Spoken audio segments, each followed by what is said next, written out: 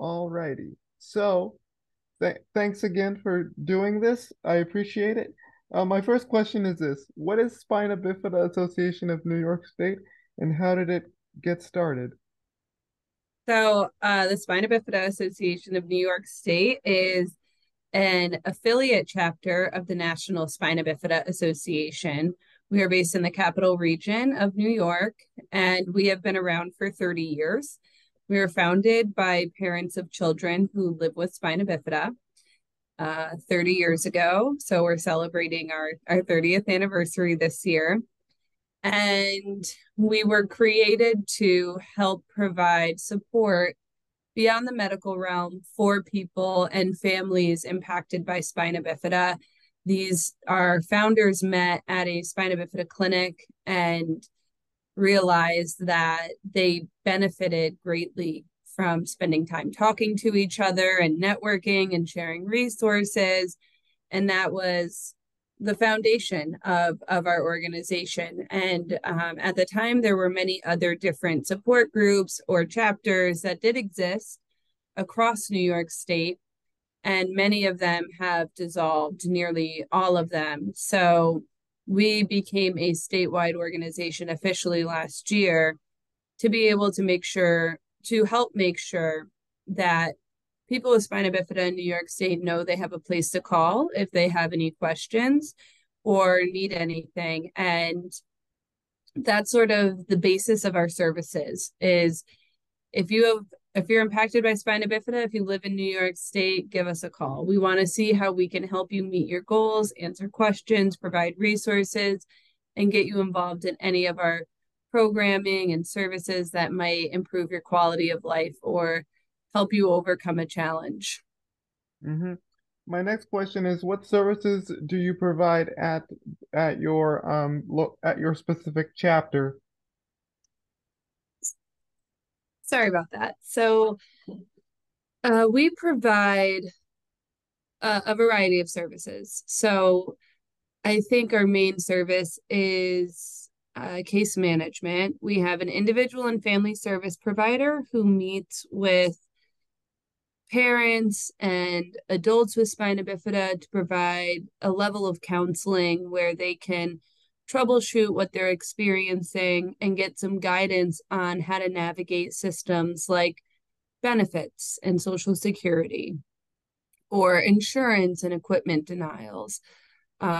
Even more of the personal items like personal care aids, relationship issues, and having issues with roommates, having issues with landlords, with finding housing, with employers, and just really being there to help people overcome obstacles and navigate the systems that are really confusing and the medical challenges that arise if a parent needs to talk to someone else about a surgery or has a question about a procedure. We can help them do that. We provide a lot of advocacy and awareness. So we do a lot of advocacy to improve outcomes for people with spina bifida and other disability related services. We advocate with the government to pass legislation that benefits all people with disabilities. And we help consumers receive the training they need to advocate for themselves. And with that, we're raising awareness, but we also try and, get media attention and connect with press releases and letters to the editor and presentations and community trainings to raise awareness about what spina bifida is and how people can best coexist with people with spina bifida. And then lastly, we do education outreach and programs. So because spina bifida is complex medically, and because living with a disability can present challenges with access and inclusion and equity, we provide monthly education outreach and daily social media outreach to let people know about resources and opportunities for them to network and get education. And then we also host our own individual programs so people can receive those key fundamental goals of our programming and services, which is support, education, community. hmm my next question is, what do you have to consider when making things accessible in like a general sense? So I do talk about this a lot. I don't have spina bifida. I don't have a disability myself. And I got involved with this community through working at an independent living center, which is our local independent living center, and the majority are agencies across the country run for people with disabilities by people with disabilities. And I worked alongside many people with spina bifida when I was there. Um, what we've noticed, what I've noticed throughout my work is that accessibility has two meanings. One is very physical, um, when it comes to getting in and out of a building, using the bathroom. Um, when you're in the building, can you get through the doorway? Can you get around tables? Is the parking spot that is marked accessible available? Are the spots next to it available? Are there grab bars? And just really the consideration of having lower mobility and lower body paralysis. And the other avenue that we pursue improved access is disability stigma. So breaking down people's preconceived notions about what's possible for someone with spina bifida. And that typically means, what do they want out of life? Well, just like everyone else, they want to pursue their hobbies and interests. They want to have financial independence, which means they want to have a job that allows them to have enough income to afford healthcare and housing and transportation. They want to gain meaningful employment. And unfortunately, a lot of systemic bias exists that excludes people with disabilities from succeeding in the independent living realms of having transportation, housing, healthcare, um, income, a steady revenue, and employment, and the sense that even if someone doesn't might say, oh, they're capable, they might feel that pity and not treat them as an equal. And so we need to get people to start seeing people with disabilities in a light where they see them as equal and allow people with spina bifida to be advocates for what their needs are so they can achieve their goals in a less ableistic way. Hmm. My next question is, what sorts of stakeholders do you partner with in your efforts? Wow, that's a big one.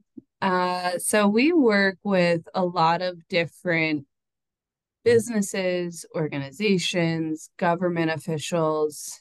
Um, one of our we so first off, we work with people directly impacted by spina bifida. So individuals, immediate family, um, and yeah, individuals and their immediate family are our primary group that we provide services to.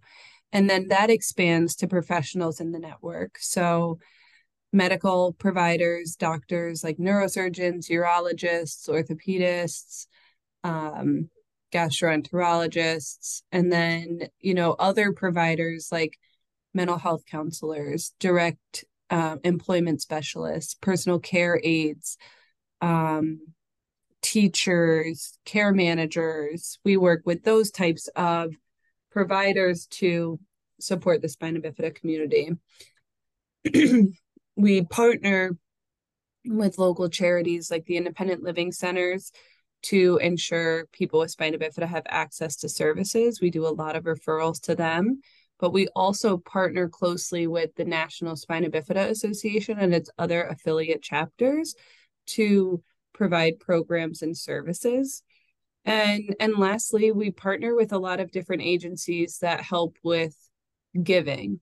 So volunteerism, attending events, volunteering on a committee, volunteering on the board of directors, or donors who provide the funds that we need to provide services, and our corporate partners who often sponsor our events and programs and grantors as well, in order to raise enough revenue to provide statewide services and programs. Mm-hmm. Not lastly, what impact does your organization have on the disability community? I would say, especially in the last 5 to 10 years, we've really grown from a very big specific focus on just spina bifida care and that care within a certain region of our state. With the transition in the pandemic, we've been able to host a lot more programming on a nationwide level because things are virtual. So the impact on people with disabilities is the advocacy we can do on a local, state, and federal level, where if it helps someone with spina bifida, it is often going to benefit the entire disability community. Our values are all aligned. It's the same community. We're able to empower those we serve to have the information and resources and support group that will allow them to succeed in achieving their goals. And I think the general awareness that we raise as an organization helps redefine what disability looks like and how people with disability should be treated. So from our local to nationwide impact, we are raising awareness. We're advocating for bills that improve the quality of lives for people with disabilities, and we're empowering those we serve to achieve their goals. Mm-hmm. Lastly, like what lessons can other organizations in the disability realm and others really um do to like make an accessive and inclusive environment for everyone? Because not every organization has the tools and resources to figure out how do I make, an inclusive space for people with disabilities. You know, Often those organizations don't know. So, like, do you have any tips or ideas you would like to share for organizations wanting to Yeah, I mean, wanting to create an inclusive and accessible space? yeah, a lot of times a developmental disability agency, an independent living center, even your Department of Health will have programs and services that help get you what you need to be as accessible and inclusive as possible. And our organization is not, unique to that. We're going through that transition now of, yes, we serve people with spina bifida, but there may be overlapping secondary conditions that we need to be considerate of, whether it be mental health or have something to do with eyesight or hearing or language. The first language that they speak, and how can we ensure that we are as accessible and inclusive as possible for everyone with disabilities. And those are the agencies that have been great resources to us at the Spina Bifida Association. I think the other big piece is collaboration.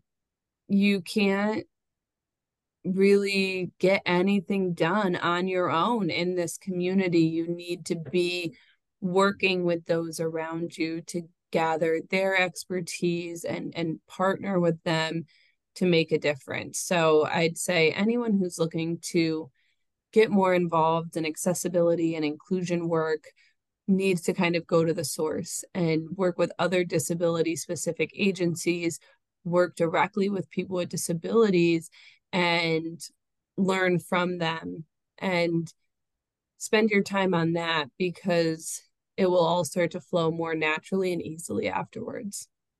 Hmm. Yeah, those are some good tips. Hmm.